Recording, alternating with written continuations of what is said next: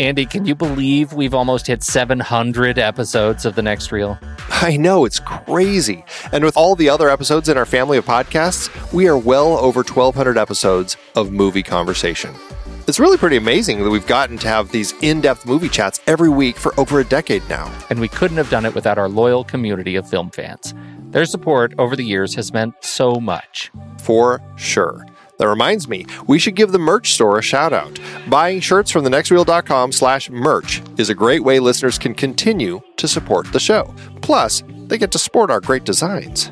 Absolutely. I think sometimes folks forget we have a variety of shirts, mugs, phone cases, and more available. In fact, a great place to start is with a shirt sporting the Next Reel's logo. We also have that classic Fast Times Spicoli Surf School tee, or the weirdly popular Rusty's European Tour shirt. The one from National Lampoon's European Vacation. Why is that so popular? Search me, but we have sold a ridiculous number of those. I guess there are a lot of Rustys taking trips to Europe? We're always adding new designs based on movies we've covered, like our brand new design for a streetcar named Desire, featuring a streetcar named Desire. So if you want to rep your love of TNR and films, head to thenextreel.com/merch. Every purchase helps us continue to have these weekly in-depth conversations. So visit thenextreel.com/merch today. And as always, thanks for listening and being a part of the Next Reel community. We've got lots more great movie chats coming your way. It is hard to believe that we have been having in-depth weekly conversations about movies since 2011. Oh, I know, you're telling me. Producing this show week after week requires a ton of work behind the scenes. If you'd like to help support our efforts, one easy way is by using our originals page when shopping for books and movies that we've covered. Just visit thenextreel.com/originals. Your purchases made through our links give us a small commission at no extra cost to you and allow us to keep having these great conversations. In Season 6, our Disease Films series had adaptations like The Omega Man, based on I Am Legend, The Andromeda Strain, Children of Men, and Blindness. I Am Legend is so much better than The Omega Man. What about the Will Smith version? Don't get me started. For our This Is Real Life Jack series, we talked Black Hawk Down and Seabiscuit, some great true stories based on fantastic books. And we had more listeners' choices like The Fly, The Emigrants, and Scott Pilgrim vs. the World. You just did a series on The Fly on the Sitting in the Dark podcast. Did you read the original material? Wasn't watching every Fly movie enough? Our Big Betty Davis series featured adaptations like The Little Foxes, Now Voyager, All About Eve, and Whatever Happened to Baby Jane. Are you calling Betty Davis big? Only in personality and force. She is a force to be reckoned with. We talked about the entire The Godfather trilogy, of course. Iconic page to screen, even if it is just the one Mario Puzo book. I wonder if Coppola will ever make The Sicilian. We also had some Zhang Yimou adaptations with Judo and Raise the Red Lantern. Absolutely gorgeous movies. And don't forget the Hughes Brothers series with From Hell, based on the graphic novel. Brilliant material. Kelly Reichardt gave us Wendy and Lucy and Certain Women, adapted from short stories. Plus more Hayao Miyazaki as we tackled Howl's Moving Castle. Find all these books and more at thenextreel.com/originals. Every purchase supports the show. Get the full list of adapted films that we've covered at thenextreel.com/originals and start your next read today.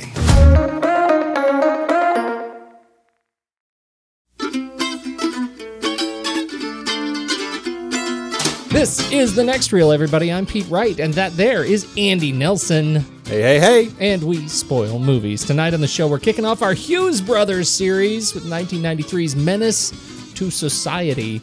Before we get into that, you should learn more about us at thenextreel.com. You can subscribe to the show in your favorite podcast app or follow us on Twitter or Facebook at The Next Reel. And we got a blot spot friend of the show. Ben Lott has written in with his rebound on, The Emigrants. Yeah. I don't think you liked it very much. My apologies to whoever picked this film, but I was dreadfully bored by it. I've seen plenty of movies about people leaving their homeland to come to the new world, and this one didn't do anything new or original. The story dragged and lacked focus, and the dubbing was so strange, particularly when they started to interact with people speaking English. A film that was totally not for me. Your rank 257, my rank 270. Those rankings are 270. fairly close, but I think ours has a lot more love going on with it. Yeah, it's definitely got some more heart. Although I think it's Ouch. funny that he actually watched the dubbed version that Like troubled me. you as well. Yeah, I know. It was terrible. It was terrible. That's aged poorly on me, just the experience of it. So I certainly can relate to Ben's issue. Anyhow, Andy, it's time. Let's do trailers.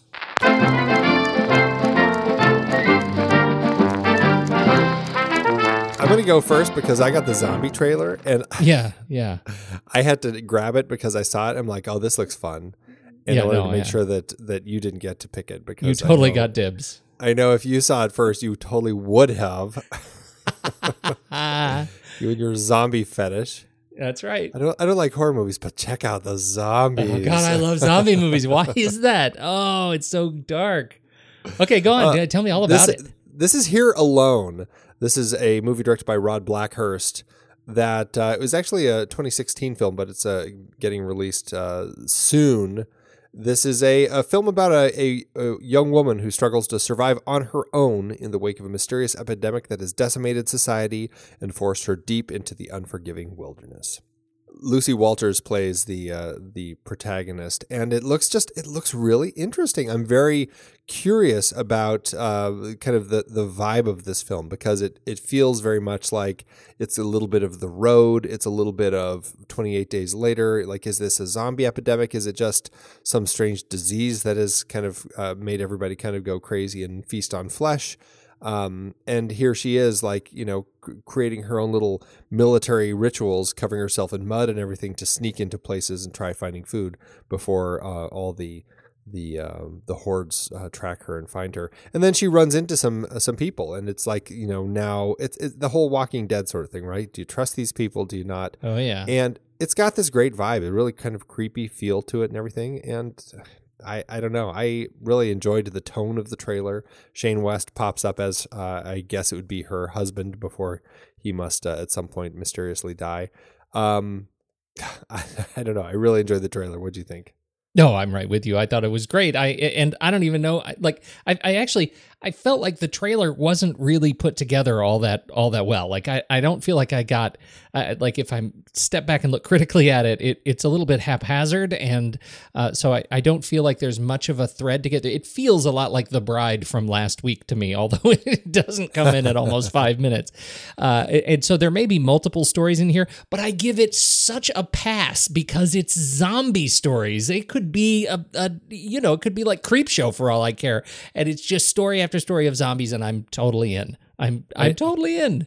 I knew that would happen. I Who knew I'd cares? have a winner this week. You got a total winner. Yeah, no, hook, line, sinker, dead flesh. The whole 9 yards. Awesome. Well, this is going to have a limited release March 31st. I think it just finished up its festival run just this past February, and so now it's time to have a limited theatrical before we'll all be able to probably watch it streaming. Okay, my trailer, Andy. I picked this for a couple of reasons, but the biggest one is that we were just talking about our mutual connection to Terrence Malick last week. Yes. And so I picked Terrence Malick's new film. This is Song to Song. It tells the story of, on IMDb, two intersecting love triangles, obsession and betrayal, set against the music scene in Austin, Texas. And that's the second reason I picked it, because I'm a sucker for the music scene in Austin, Texas. I love music movies, and so I will see this as a result of the musicality of it. And the cast. The cast looks really good. Haley Bennett, who we most recently saw in Girl on the Train, which I thought she was terrific, and what a bananas movie that was. And Ryan Gosling and Natalie Portman and Rooney Mara and Michael Fassbender, the Fass. Christian Bale, are you kidding? Kate Blanchett, Benicio del Toro, Andy, Val Kilmer is in this movie. Val Kilmer and Holly Hunter. So I don't even know I don't even know what to make of that. People are lining up to be in movies with this guy. Why we don't connect so well to his movies, I don't know, but I'm going to give it another shot. I'm going to continue closing my head in the car door because of the music and the cast. Am I a fool? It's, I struggle right there with you. Terrence Malick, like you said, we did discuss this last week. His films can be very, very frustrating to watch. This looks like it might be a little bit more. I mean, it's love triangles. It's kind of, a drama romance sort of thing. It might be his take on kind of a, I don't want to say romantic comedy, but romantic drama, certainly. Could it work? See, I don't know. That's like the punchline to a terrible joke. I know. It's like the Terrence Malick romantic comedy. That's the worst thing ever. It probably is his version of a romantic comedy. Just throw some music in it and then people will laugh. I really don't know. I'm curious about it. I rarely race out to see a Terrence Malick film. This one probably won't be at the top of my charts, but I will say there's a little tie to tonight's movie because Clifton Collins Jr. pops up in it, and he actually has a very bit part in our movie tonight. So, and I didn't mention also Callie Hernandez is in Song to Song, and she's in the trailer. The movie for the trailer I really wanted to do, which as we record this because of my weird travel schedule, it's. When you hear this is been time shifted dramatically, but the second Alien Covenant trailer dropped just like an hour and a half ago, and I really wanted to talk about that, but I think we've already talked about it. Yes. The movie, so I'm not going to. But she's in that movie, and so bonus trailer. Very big of you. Very big of you. Very. Well, I've been known for my grandiosity. This opens in the U.S. of A. at South by Southwest, March 10th. And so by the time you're hearing this, it probably has already opened, maybe? Not even sure. We will see it wide release March 17th. Line up, you Malick heads. March 17th. Okay, Andy, what'd you say about my mama? So what are you going to do, KD? You gonna mess around out there in the streets till you get killed? What's that, sir? You gotta think about your life.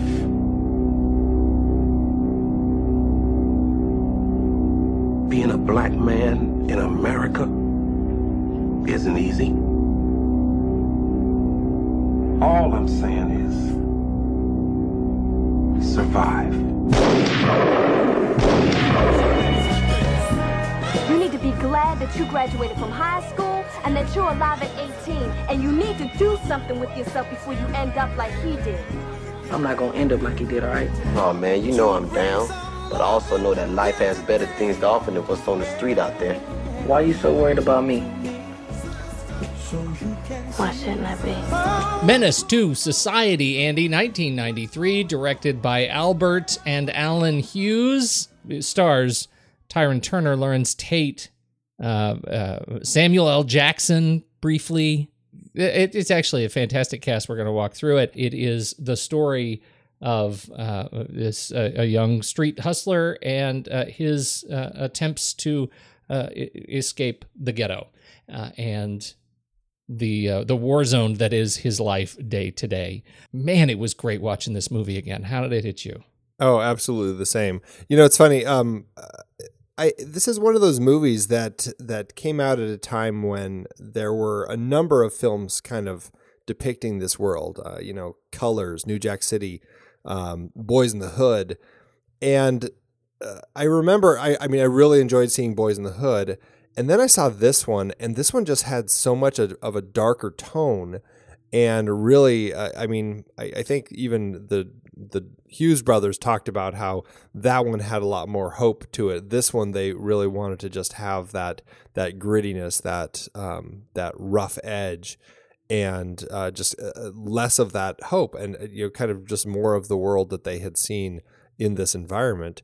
And I always, I don't know why, but I clicked with this version of that world more than the Boys in the Hood, and I still really like Boys in the Hood. I think it's an excellent film, but this film there's just such a dark tone to it, and it's vicious and it's brutal. But I think that they're also saying a lot about how people in this environment grow up, and what are the options for them to find a way out. And so, I mean, I really liked it. I loved connecting with it again. Just it's a film that hasn't aged. I felt that it felt as raw and visceral as it did when I first saw it back I can't remember if I saw this in the theater as soon as it came out way back in the day on Laserdisc. Of course you did, Andy. Of course you did. Oh, yes. You know, it's funny. You say it didn't age. There were a couple of elements, and I will list them. Jada Pinkett, that actually did age sort of strangely for me when we talk about, elements of the film that hold up. Just her, anytime she was in the film, I felt like it was a little bit dated. But I was amazed at how well the rest of the film held up for me, like how it didn't feel dated, how it was just sort of ageless, timeless. And I actually, I wouldn't say every time Jada Pinkett's on screen.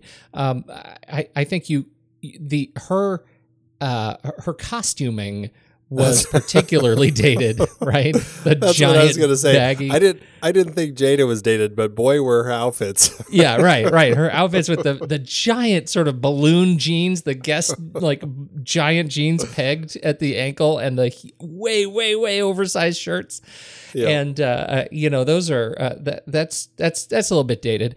And for some strange reason, and I was going to hold this for cinematography and editing, but for some strange reason, whenever we were in her house and her bedroom in particular, the way the colors worked, there was something about it. It almost felt like it was shot on video, and it was just a little too crisp, and it was it looked like a set on Fresh Prince of Bel-Air. I don't know why, but every time we went into her house, I ended up being sort of torn from it, which I thought was really funny. Not in a negative way. Like, this wasn't a thing where I hated the film as a result of that, but it stuck out to me as kind of a little shiny piece. Well, it's funny that you say that, because, I mean, even the Hughes brothers talking about this film talk about how, I mean, this was a film made on a low budget. I mean, it wasn't, scraping the barrel sort of low budget, but it was still a low budget. And even they talk about looking at this film and, oh man, if I could do it again, I would go back and I'd tell the same story, but I would fix all these technical issues that we had.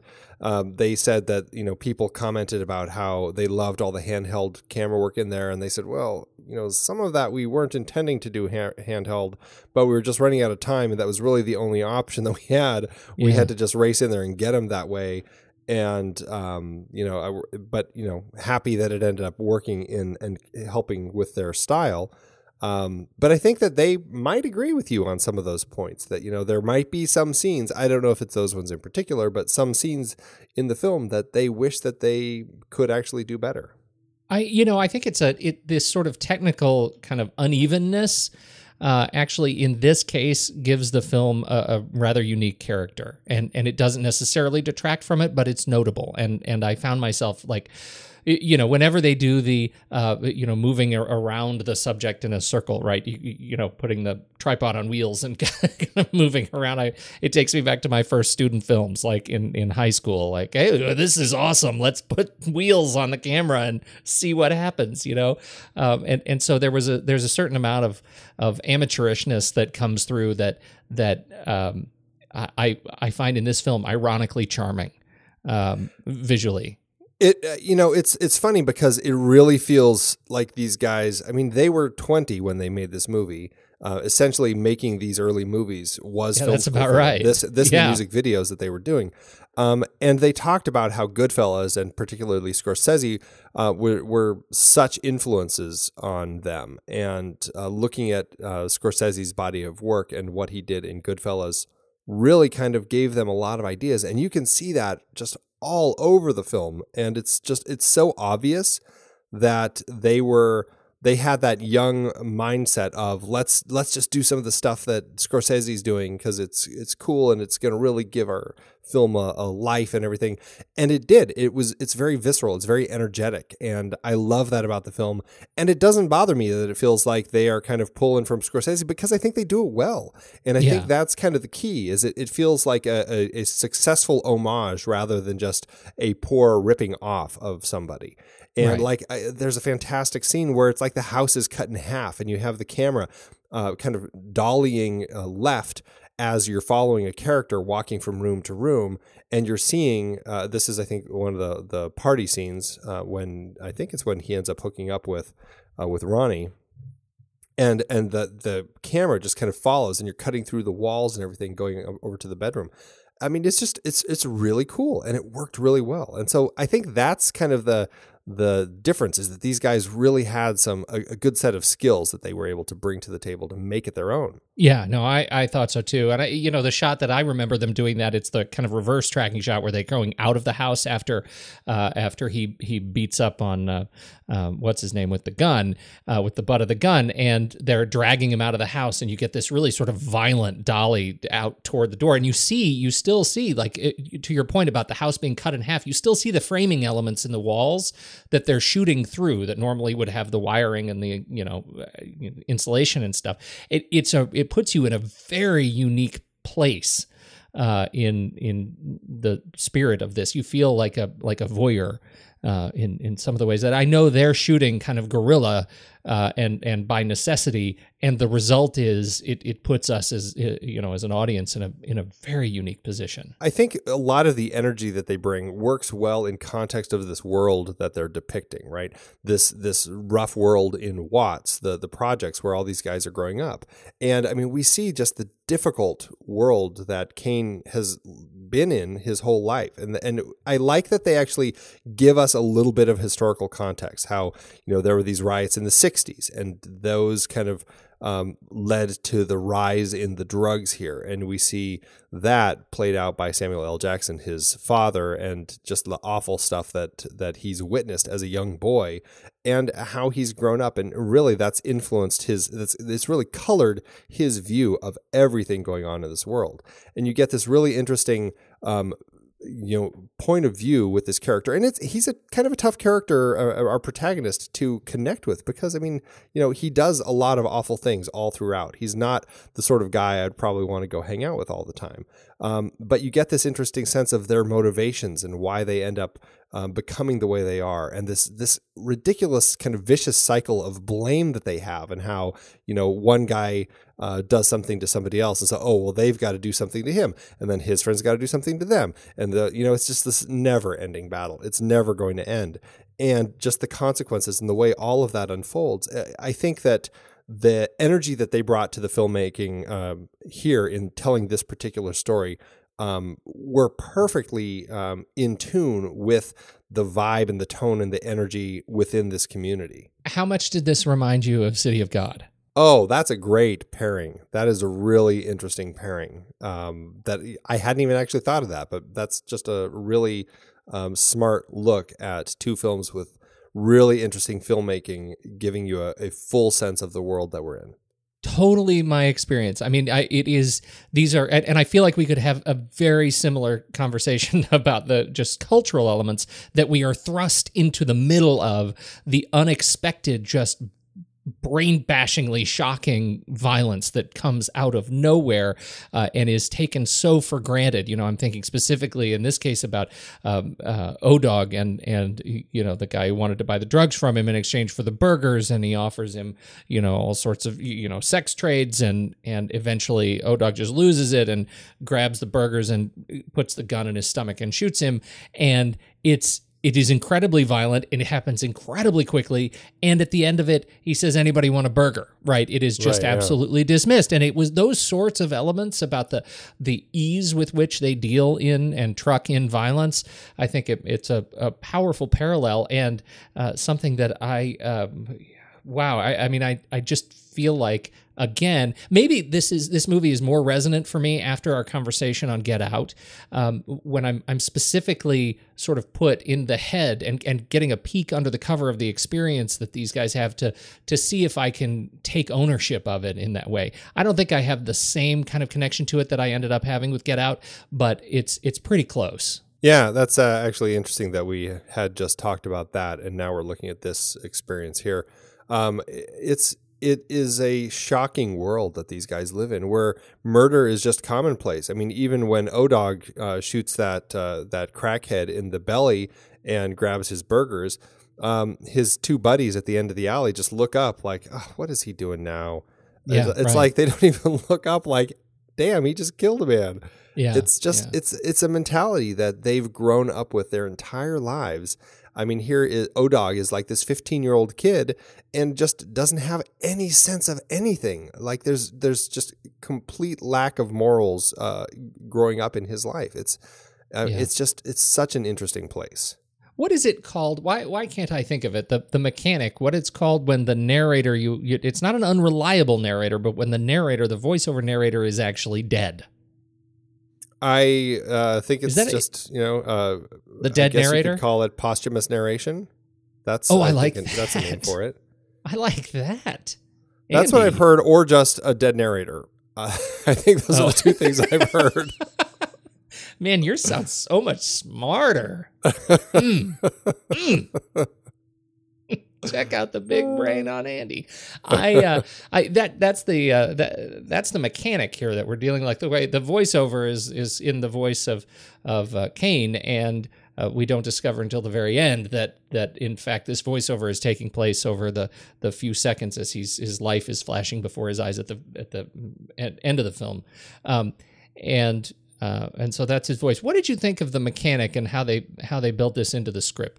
Does it work for you? Because we tend to be fairly critical of voiceovers. That's another thing that they talk about pulling from Scorsese is the narration, the source music, the camera work, all that sort of stuff. I think the narration works pretty well. I think there are times in here where it's stronger than other times. But the way that it builds in that finale, I think is what ends up selling it for me. I think that his last few lines really give so much strength to it. And actually, I mean, from the beginning, I really enjoy the stuff that he's saying. I mean, that first line that he has after O-Dog shoots the liquor store owner, he's just like, went into the store just to get a beer, came out an accessory to murder and armed robbery. It was funny like that here sometimes. You never know what was going to happen or when. After that, I knew it was going to be a long summer. It just, I mean, that was a perfect setup for the story. So I guess to that end, it mostly worked for me. I really like the concept of the posthumous narrator, and I think that the value of it really does come at the end, right? You feel at the end of the film whether or not they've earned it.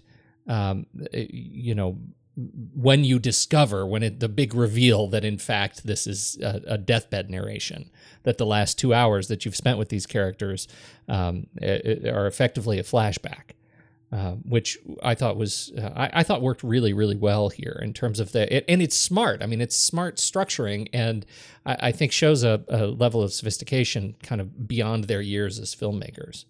For the most part, I think they actually write a really solid script. I mean, these two guys paired with Tiger Williams, one of their old high school friends, did the story, and then Tiger Williams wrote the script. I think for the most part, it's actually really spot on and strong. There's only I think only one moment that I felt it got a little preachy, and that was when Grandpa comes out and is just what is it that he says? Thou shalt not kill? No, he says, "Do you care if you live or die?" And he kind of looks back and he's like, thinks for a bit. He's like, I don't know. Like that to me was just, I don't know. That felt like hitting the nail on the head a little bit with what are we trying to say here? But that's funny that's the one that got you. The one that got me was when we looped and saw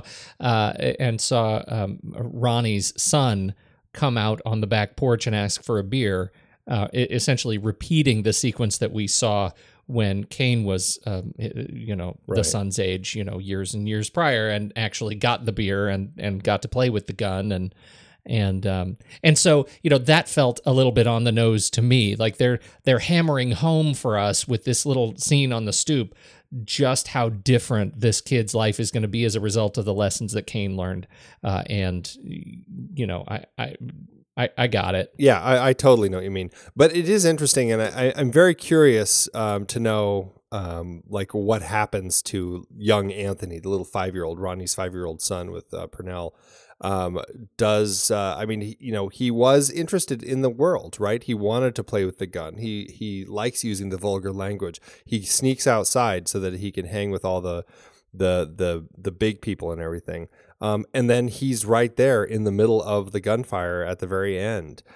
Is he going to grow up? Is Ronnie going to be able to kind of pull him out of that world in Atlanta and get him clean? Or having seen all that and been a part of it, is it already too late for him? And is he going to, has he lost his chance at redemption? I'm curious about that. I know people have gone up to the Hughes brothers and the actors quite a bit wanting a sequel. What happened to O-Dog? What happened to these characters?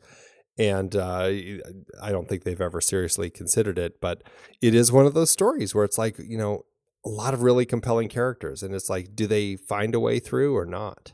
Yeah, I think the other side of that argument, though, is what happens to Anthony. It's Cain. Well, right? This is the repeating, history repeats itself story. That there is, insofar as the theme is redemption, it's also the fact that there is no redemption.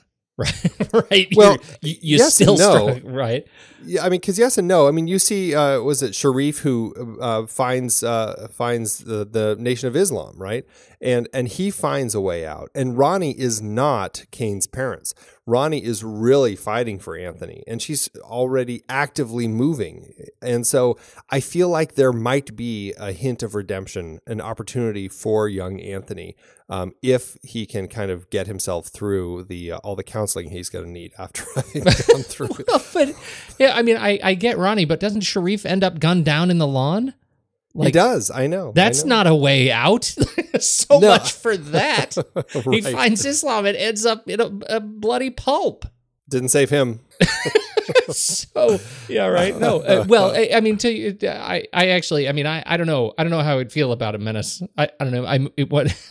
How would you even call it? Because of the way they write the title, I would want to call it Menace 3 Society. I know that doesn't work. Who says Menace to Society 2? That's weird.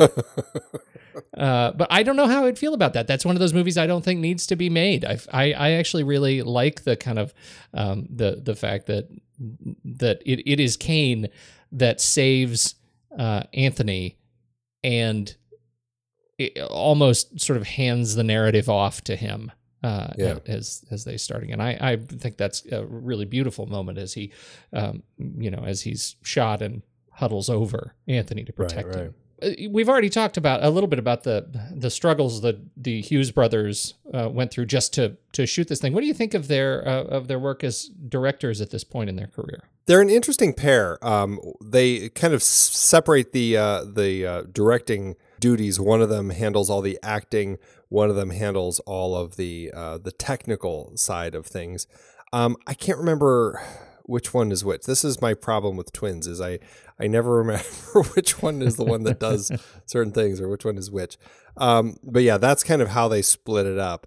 And I think that it actually helps them quite a bit because they are able to really focus on much more specific things. And perhaps as young filmmakers, that might have really given them a leg up as far as not having to had to just kind of focus so much on like the entirety of everything, but they were able to kind of limit it a little bit. And I think that might have helped them. I think that they're solid. I mean, we already talked about kind of how they pull these homages from Scorsese, but I think that they were pretty ballsy. I mean, really, they took a story that I think a lot of people were like, this is pretty, it's kind of potentially a dangerous film. This is something that, young people might see it and it might influence them the wrong way. Are people going to get it? Or are they going to just think that it's, something that should never have been made? Even one of the two brothers talks about how, if you hate blacks, this movie will make you hate them even more. And it's that sure sounds like an Alan Hughes circa 1993.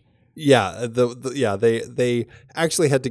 It sounds like they had to go to some publicity training because they were rather vocal with some of their opinions, and I think they had to be toned down a little bit to not offend people so readily. Well, and to their credit, it worked because watching them in more contemporary interviews scenarios, they are really smooth, like they're really good, and you can feel just sort of how they, because some filmmakers don't mature like that, they aren't able to take direction themselves, and these guys are quite good. Well, and I'm curious, this is going to be an interesting series to look at because these are filmmakers who found a lot of success right out of the gate with this film. And then a lot of people wanted them to make more gangster films or more films that were very much like this, immediately pigeonholing them to continue working in this. And they actively pushed to avoid that. I mean, they did Dead Presidents, which is a little bit kind of the, kind of the not the gangster life so much, but the crime life that Lorenz Tate kind of falls into after serving in Vietnam.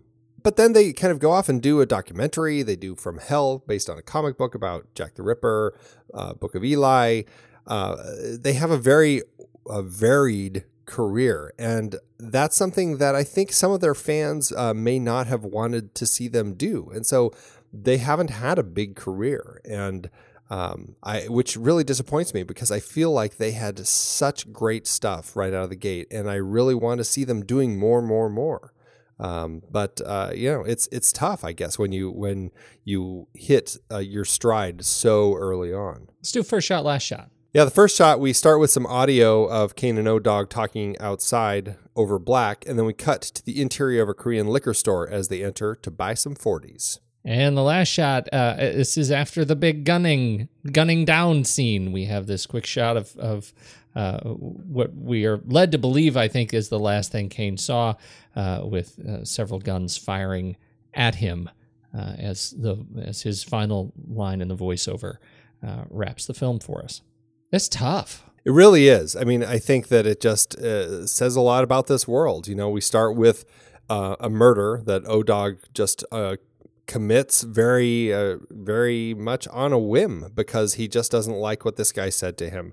And we end with, again, consequences and actions, and how this whole thing continues to unfold, that how really kind of just their lifestyle led to this last moment. And it's a tragedy of the never-ending cycle of violence that these boys have grown up in. It's interesting to me when you look at the re-release, the deluxe edition director's cut cover art.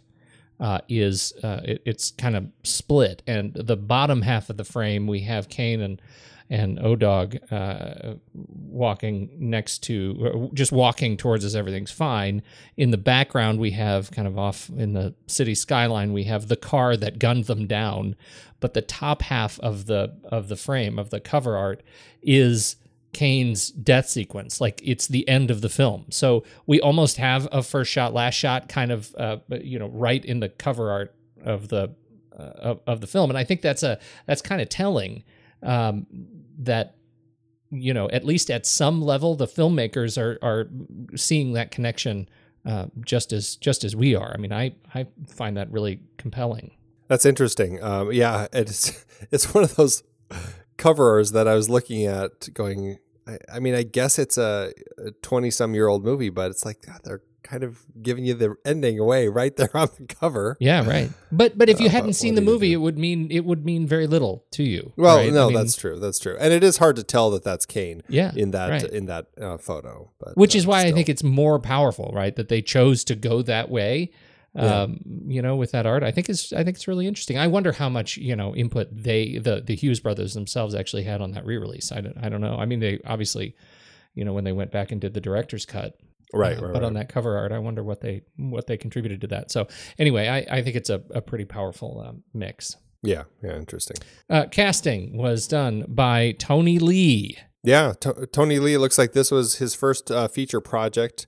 And then, it looks like he did about 30 films, then retired or quit or something in about 2002, and hasn't done anything since. No credits since then. So I don't know what happened with old Tony. He got us Tyrene Turner playing Kane Lawson. He was a find. I really enjoyed watching Tyrene on screen. A really compelling performance. And what's interesting is that the Hughes brothers had seen him in an episode of America's Most Wanted. And they just felt like this guy had a lot of energy in one of the reenactments, and they had their casting director track him down and brought him in and cast him, which it's such an interesting way to find somebody. And it's great for Tyrene. I think that he's a really compelling actor. It's a tricky character to play because this is a protagonist who we don't really have a great save the cat moment. I mean, just when you kind of feel like, oh, he's saving the cat here, it's like, oh no, he's just, he's being a jerk again. And it's a really tricky way that this character is, but it's just the world that he's in. So I still find him really compelling, even though he's a character that frustrates me. Compelling. And why is it then that we do see him as a sympathetic character? Arguably, it's because everyone else around him is worse. Well, that's a good point. I mean, yes, everybody around him is worse. I mean, I guess it's we're following him. We're in his head because we're getting his voiceover. So all of that obviously helps us kind of get drawn to him a little bit. But also I think that he is a character that we get a sense of this other side. We see that, his mentor, I guess we'll call him, Purnell, and is off in prison and has left Ronnie and his son behind. And we see that Kane is actively trying to give Ronnie money. He is kind of, I don't want to say a father figure so much to young Anthony, but kind of. I mean, he kind of tries to support him and teach him things, even if some of them are terrible. But I think I think there's a little something there. Is like we see another side to this character. We see this humanity to this guy. Plus, he's got the grandparents that are trying to kind of support him and push him in the right direction. So we see those chances that he has at finding a way out. And I think that's what we as the audience, the surrogate, latch onto with him and hope that he can kind of pull us through. Well, and we also see that, again, in terms of kind of the film folding in on itself, the sequence when he goes to jail to talk with Purnell and actually admits, man, when I was young, you were like my dad. And that's an incredibly powerful moment in the film when we actually see that and then realize, well, yeah, okay, this is a storyline that's repeating. This is Anthony. He's, Anthony is Kane. Kane is Anthony, and they are in each other's paths, and makes it that much more interesting. I think it's sequences like that when we see the vulnerability that he's able to portray on screen, in spite of his youth and inexperience as an actor. It is really natural and palpable, and I think that's what anchors us to his experience. Yep, absolutely. Jada Pinkett, we already mentioned, she's so young. Oh my gosh. She, just when you ask yourself, those times when you ask yourself, was Jada Pinkett ever that young?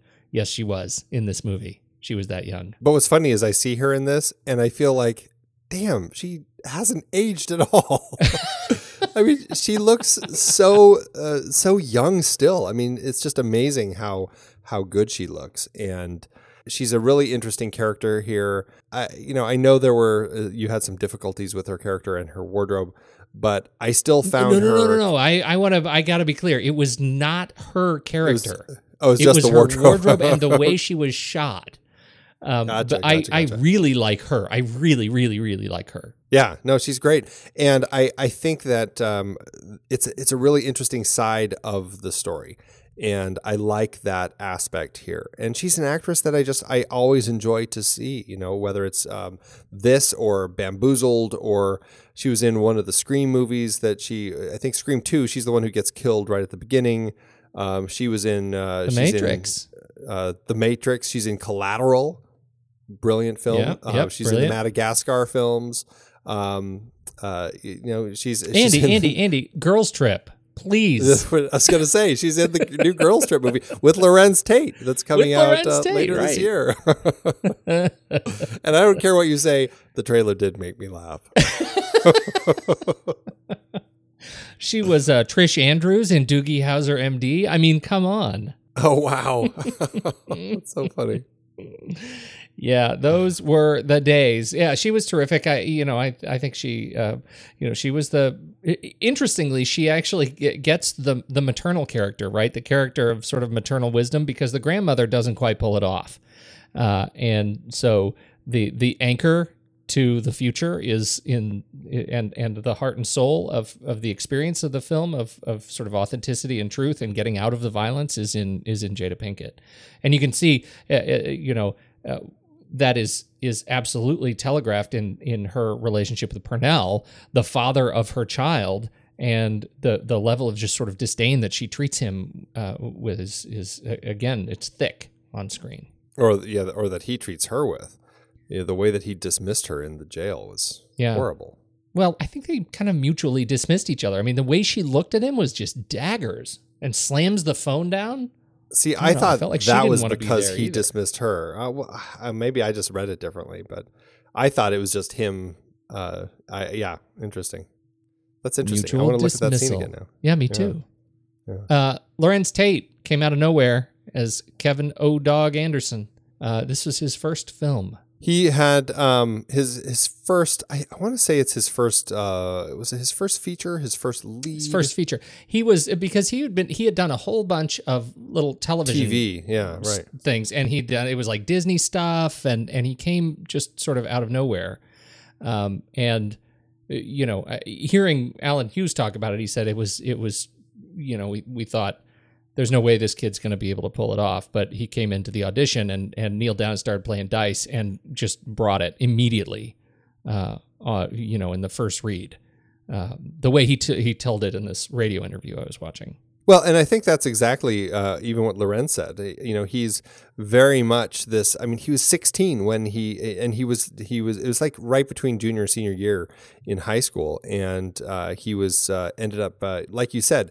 He went into the audition, and the character O-Dog was really kind of written for like a big guy full of tats and all that, and he was totally not that. He's this scrawny little guy who was only 15, 16 at the time, and he's like, well, I'm going to have to just do what I can to do something different. And so, that's kind of the character he came up with. And they said he walked in and he was that character, and they knew that they had him right away. So, fantastic. I mean, he brings so much energy, and he's a smart actor also, because even at the time he knew that he didn't want to get stuck with people thinking that this is the sort of roles that he's going to play. And he went on to do something that was totally different right afterward, which is The Inkwell, which is more of a kind of a rom-com. And so I think that he's been one of those guys who's kind of, even as a young kid, managing his career in ways that make sense. And I mean, a few years after this, he was in one of your favorite movies, The Postman. I hate you. Ford, Lincoln, Mercury, baby. God. I want to see that movie again and talk about it with you. So we do have to plan that one of these days. You better play your Stumper series well this year. You gotta narrow it down. MC8 is in the film as AWACS. MC8 as AWACS. He was he was a rapper. He was in the industry. And from what I understood, New Line Cinema kind of put it in the deal that in order to get the movie greenlit, that these guys needed to get a platinum rapper in one of the characters in the film. And so he's the one that they ended up casting. Although it sounded like they had MC Ren, who was going to play the character of AWACS first, but then he ended up joining the Nation of Islam and pulled out of the film. So MC8 stepped in, and he's an interesting character. I enjoy his presence on screen. It's interesting that they went with that character because originally the platinum artist was going to be Tupac Shakur. Right. Which also, that ended up being a whole crazy thing. Obviously he didn't end up in the film. So, I mean, it was the rotating circle of platinum MCs. Yeah. Tupac was going to be Sharif, the Muslim, but he got in a fight with the directors because they apparently, per Tupac, he wanted a reason why Sharif would turn Muslim because he thought that would never happen. And they said, no, that's the way it is. And he got upset about that, and they just felt he was causing trouble on set and fired him. And later he, got into an altercation with them and sued them, or they sued him. And this is crazy. So there is one interview on YouTube where Alan Hughes tells the whole story, and it's the only time he's ever told the whole story from his perspective. It's like a half hour on this radio show that they videoed, and it's not long ago. It's pretty recent. And the way the story goes, Tupac was nuts on set, and so the Hughes brothers were telling everybody else on set, "Don't laugh at Tupac's jokes. You're just egging him on. He's crazy. He is not focused."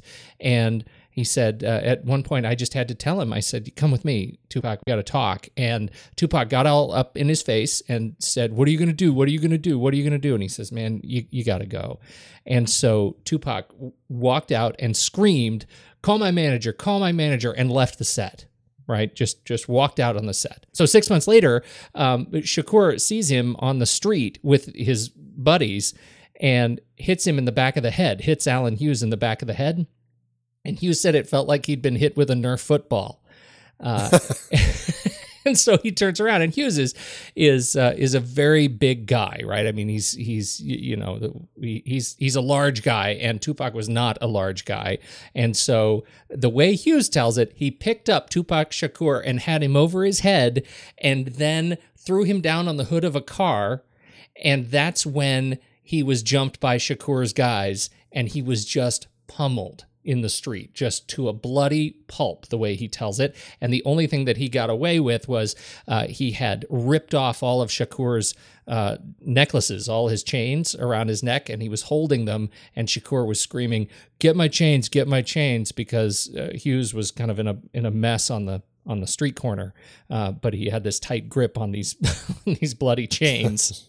Then this is the part where it gets crazy. So Tupac then goes on Yo MTV Raps, and he starts talking about this whole experience about the Hughes brothers and Menace to Society. And he says, "So I beat him up on the street. Nobody else knows this. Nobody else was there, but I beat up Alan Hughes on the street." And that is what the police used to convict him and send him to jail. He admitted it all on Yo MTV Raps. So, but to hear him talk about it now, Hughes, that is, he says, this was the ultimate tragedy, and in fact, that the way he talks about Tupac Shakur is with the utmost respect, as an artist and as a professional, and as an incredibly intelligent guy who also was, emotional, and so. It's a really interesting story to hear him tell it, and I just went in the rat hole over that story. So, and Tupac, I mean, he's been in other films. And he was really good actor. Yeah.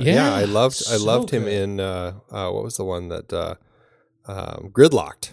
Yeah, I really enjoyed Gridlocked. So yeah. And Juice. I mean, Juice actually came out right around the same time, right? It was a little bit of a similar. I think a few years later. Yeah. 92. Or a year before. A few years later. You were saying you and your time warp. Oh, man. Anyway, who else do you want to talk about? Anybody hot on your list before we get to the stunt casting? No one really, other than I just wanted to mention Glenn Plummer, who plays Purnell in prison and in the flashback to when we meet Little Kane. But we get a few minutes of him on screen. Yeah, I mean, he's great. I really enjoy the character, especially the conversation when he's in jail. But I didn't put two and two together until I was looking at his credits that he was the Jaguar owner in Speed. And, that character has always stuck out in my head. I think it's because his hair is so cool in that movie. And just the way that he ends up spinning out and crashing into the little water barrels there. But that was just so funny when I put two and two together. I'm like, oh, that's totally him. So that was my moment. Did he get Speed 2 too? Wasn't he a cameo in Speed 2, or was that just? Now that you say that, he was more recent. Speed 2. Yeah, I feel like he was. Yeah, I feel like he came back for that. Oh, that is so funny. So good. So it wasn't. He was stunt cast much later. That's not the stunt casting we're talking about here, though. We got Sam Jackson, Bill Duke, and Charles S. Dutton, all three in this film for what? 3 minutes or less? Yeah, not much. I mean, it was a good call on their part to just get some recognizable faces in here. I mean, three brilliant actors who just carry a lot of weight in their small scenes that just give us a good sense of things. Samuel L. Jackson is Kane's dad in his flashback. I mean, that's just a scary, violent moment to see what transpires in that particular living room that night. And then Bill Duke just obviously has just such great presence. And when he's that detective trying to play games, those mind games with Kane, figuring out did he do it or not, that was great. And then Charles S. Dutton, I mean, he is one of those guys who has that great presence of somebody who's trying to help you. And as Sharif's dad, I just thought that was, he was great in that part. So let's talk about getting it made. Darren Scott produced the thing. Yeah. I think that, he and the Hughes brothers worked well together, creating this film. It was an interesting story where, they were showing it to a lot of people, and a lot of people were, I think, a little intimidated by the script and weren't quite so sure if it was something that they wanted to jump in bed with. But I think that he, found the right people to do it. And even though at the time, some people were kind of convinced that this wasn't really kind of a legitimate story, that it wasn't something that really was going to be kind of the powerful film that it was. They kind of thought it was probably just more of a gangster film. But, I think that he, as the producer, found the way to get it made that worked really well. And Lisa Rinsler was a cinematographer for this film. And we've already talked a little bit about the camera, but overall, it's and this was, she's, we talk about these guys as being sort of new to the business, but she was already a 10-year kind of established cinematographer at this point. Yeah, and had done and has done since a lot of stuff. I mean, she's just been a very busy woman and has done a lot of really interesting films. And I think she did a few more films with them, if I recall. Dead Presidents. And I think what she brings to the table here is a lot of energy. I mean, again, going back to what they did, pulling from Scorsese and filmmakers like that, I think that working with them, she ended up doing a lot of the same. The scene that sticks out in my mind is, again, when Bill Duke is interrogating Kane and the camera's you got that great dolly move kind of spinning around the table, but also the wall behind them, one of the walls, you have those like windows with bars on them, and it's like red light, like blood red light coming through, and you have silhouettes of people standing out there. It's like, that is so not what the real world is going to look like. But it was just a great depiction of the way that perhaps Kane was seeing the world at that particular moment. I loved moments like that through this film. Oh, I really did too. And, I couldn't help but think of, and I know you love this movie, Graffiti Bridge, the last of Prince's feature films, which is high on my list to watch. Wait, you haven't seen it? I am shocked, sir. Shocked. That is the example of taking this sort of hyper real or sort of fantastical kind of sensate filmmaking and taking it way off the reservation. This is it's similar to, I would say, Batman and Robin. Like where you go just crazy with the neon lights and Mr. Freeze and the crazy roller skating laser dance. That's an example of this style of kind of lighting that goes bananas, and I hate it. And I think Menace to Society is so subtle in some of these touches that I really appreciate it. Yeah. It was shot in some crazy places. Yeah, they pretty much wanted to. I think it was partly wanting to film it in the real world where these sorts of stories took place, and because of the budget, not really having another option to film it in anywhere else. But yeah, they pretty much shot it in kind of this world in the projects, and it has the look, it has the feel, it has the energy, it has a lot of people from the neighborhood, a lot of just the people who are actually there as the background actors walking through the scenes, a lot of gangsters, a lot of people that you probably wouldn't want to mess with otherwise. And actually, they ended up hiring some people in the neighborhoods to kind of work as liaisons, to work as security, and just kind of help things run smooth. And it did. So, but I think that's a really interesting aspect to this story. I think people were probably nervous at first about it, but when they realized what story these filmmakers were telling, they actually, I think, appreciated it. At least the way they tell it. Yeah, no, I think it's that method of pulling back the covers and letting us sort of see what it's like. You got to be there, and it's interesting. I find that it moves in and out of feeling like a set to feeling like, my goodness, we're in the throes of it. I think that's they do that very well, sort of weaving in and out of it. And this is, one of my notes on editing was that it ends up being kind of uneven stylistically, that it changes tone through cutting and camera kind of dramatically. Depending on what we're looking at, and I think it works for me. I think it's editing by Christopher Kofod. Christopher did a great job with the editing here. I agree. The tone does change throughout the film, but it's interesting because we get a lot of dips to black throughout, as if we're going from one sequence to the next.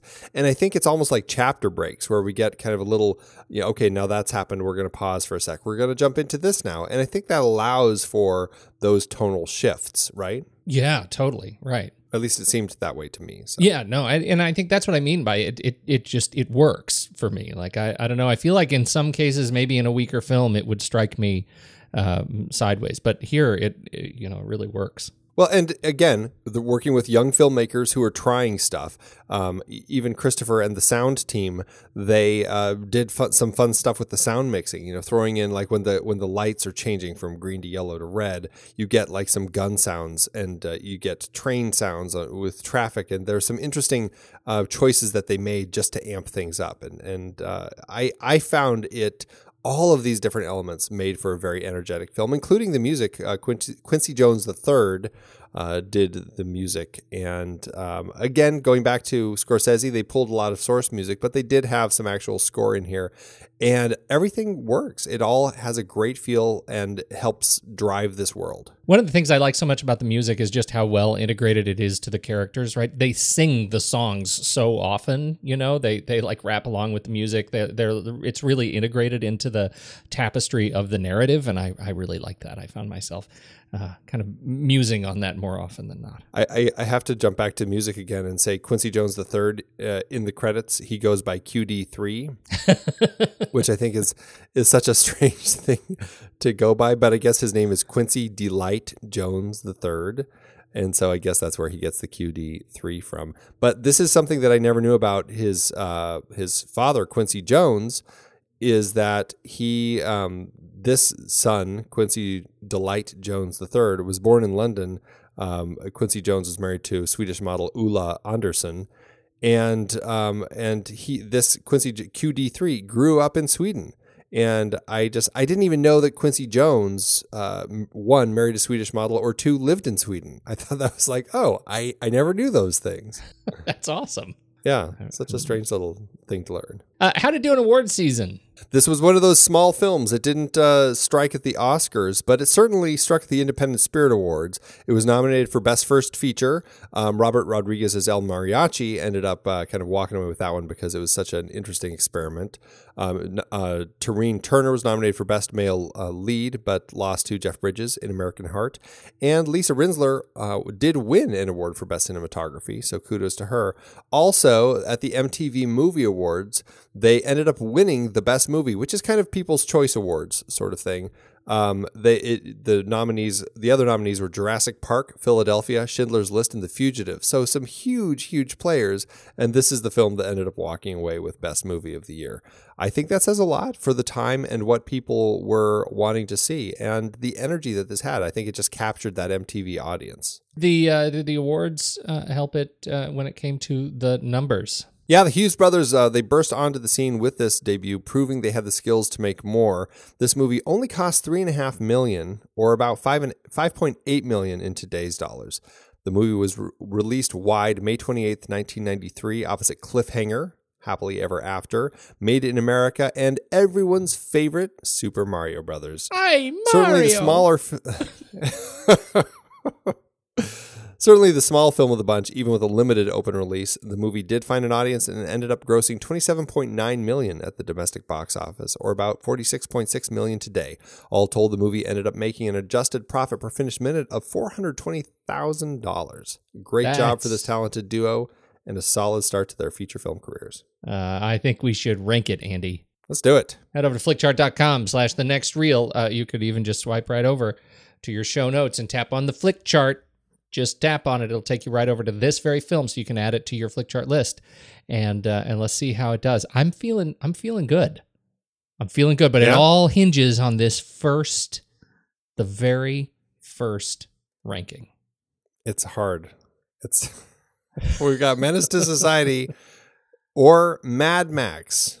George Miller's 1979 start to the series. This is not hard for me. I am all Menace to Society on this one. If it were Road Warrior, I would pick that. But then it Mad would be Max, hard. I'm picking Menace to Society. As a thought experiment, if it were Joe versus the volcano, I would pick Menace to Society. I would pick Joe versus the volcano. Sorry. No. Wait, I have you on record. You confused me, Bill Duke. Damn you! Warn me down. You messed up there. You did. You messed up. All right. So Menace to Society or Trading Places. Menace to Society, please. Menace to Society, indeed. Menace to Society or 101 Dalmatians. Aw, that was such a sweet film. It is. I'm going to say Menace to Society, though. Yeah, I'm going to say Menace to Society. Menace to Society or Children of Men. Definitely Children of Men for me. Yeah, okay. Wow. I thought I was going to have to fight you on that one. Yeah, I kind of thought you would too, but I if you recall, changed with that. Yeah, I changed dramatically with that. Yes, indeed. Indeed. Menace to Society or Snowpiercer. I'm saying Snowpiercer. You are? Yeah. Oh, okay. I'm on the fence on that one, but there's something about that movie. Tilda Swinton, man. Tilda Swinton, I think, is actually the thing about that movie. She's so weird. She's brilliant. So brilliant in that movie. Okay, Menace to Society or Time Bandits. Haven't seen that in a while. I'm going with Time Bandits. And that probably is because of my connection to it as a child. I really still connect with that film. But per our discussion last week, if I were to just watch these two films for the very first time, I may go with Menace to Society. See, I feel like my connection with Time Bandits is, while strong, is not as strong as maybe yours is. So I think I'm Menace to Society on this one. Well, then let's do it. All right, here we go. Okay. 1, 2, 3. Rock. Scissors. You crush me. Good. That's good. Menace to Society or Stand By Me? Stand By Me. Stand By Me. Yes, definitely. Menace to Society or Delicatessen? Delicatessen. Delicatessen, indeed. Well, that puts Menace to Society kicking off our Hughes Brothers series at 31 on our Flick Chart. Oh, I like that. That is a fantastic spot. I am thrilled that the Hughes Brothers, right out of the gate, broke in so high on our chart. So. Me too. Kudos. Yes. Me too. Good movie. What's this for you, your Letterboxd ranking? Letterboxd.com/thenextreel. This film, I give it 4 stars. I feel like I want to give it a little more, but there were a few things with it that I just had a difficulty connecting with. But I think 4 stars is pretty strong for me. Can you land on quarter stars? Because I'm a 4.5 stars on this movie. I can do a quarter. If it's a quarter, I just bump it up. So then I'll just round it up. So it's a 4.5 stars. 4.5. Yeah, it'll be 4.5. Yeah.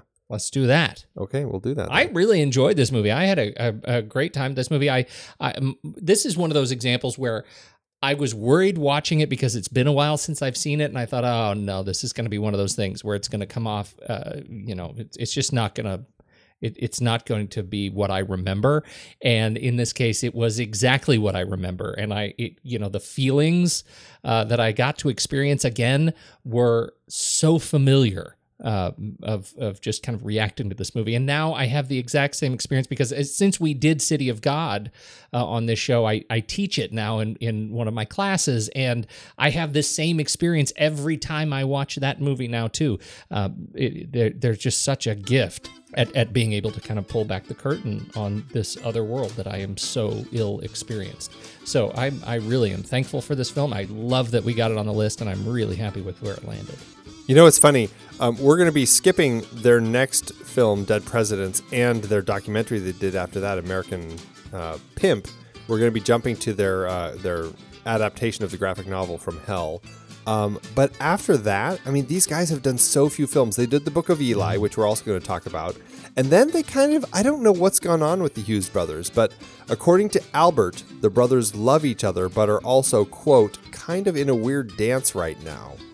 I don't know what's gone on, but they have done some directing jobs solo. Alan, in 2013, did Broken City with Mark Wahlberg and Russell Crowe. I don't recall that doing very well. And then right now, Albert is trying to finish up his huge epic film, The Solutrean, which is a historic drama with Cody Smith-McPhee. That is, I think he's kind of a caveman. It's a caveman story. Yeah. And, but yeah, they've kind of taken their own separate paths. And I think one of them is actually living in Czechoslovakia now or something. So I really want to know the story with these two guys and kind of what's been going on behind the scenes. So I would love them to get out of that weird place because they need to do more movies together. I think there's still stories to be told.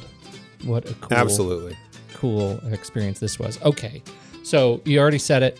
Next week we're doing you said it and then I forgot it. From Hell. We're doing From Hell. Yeah, From Hell next week. Yeah, talk about it. That's a different experience. And then so between now and then, I will be in bed. I'm going to take O-Dog up on that burger.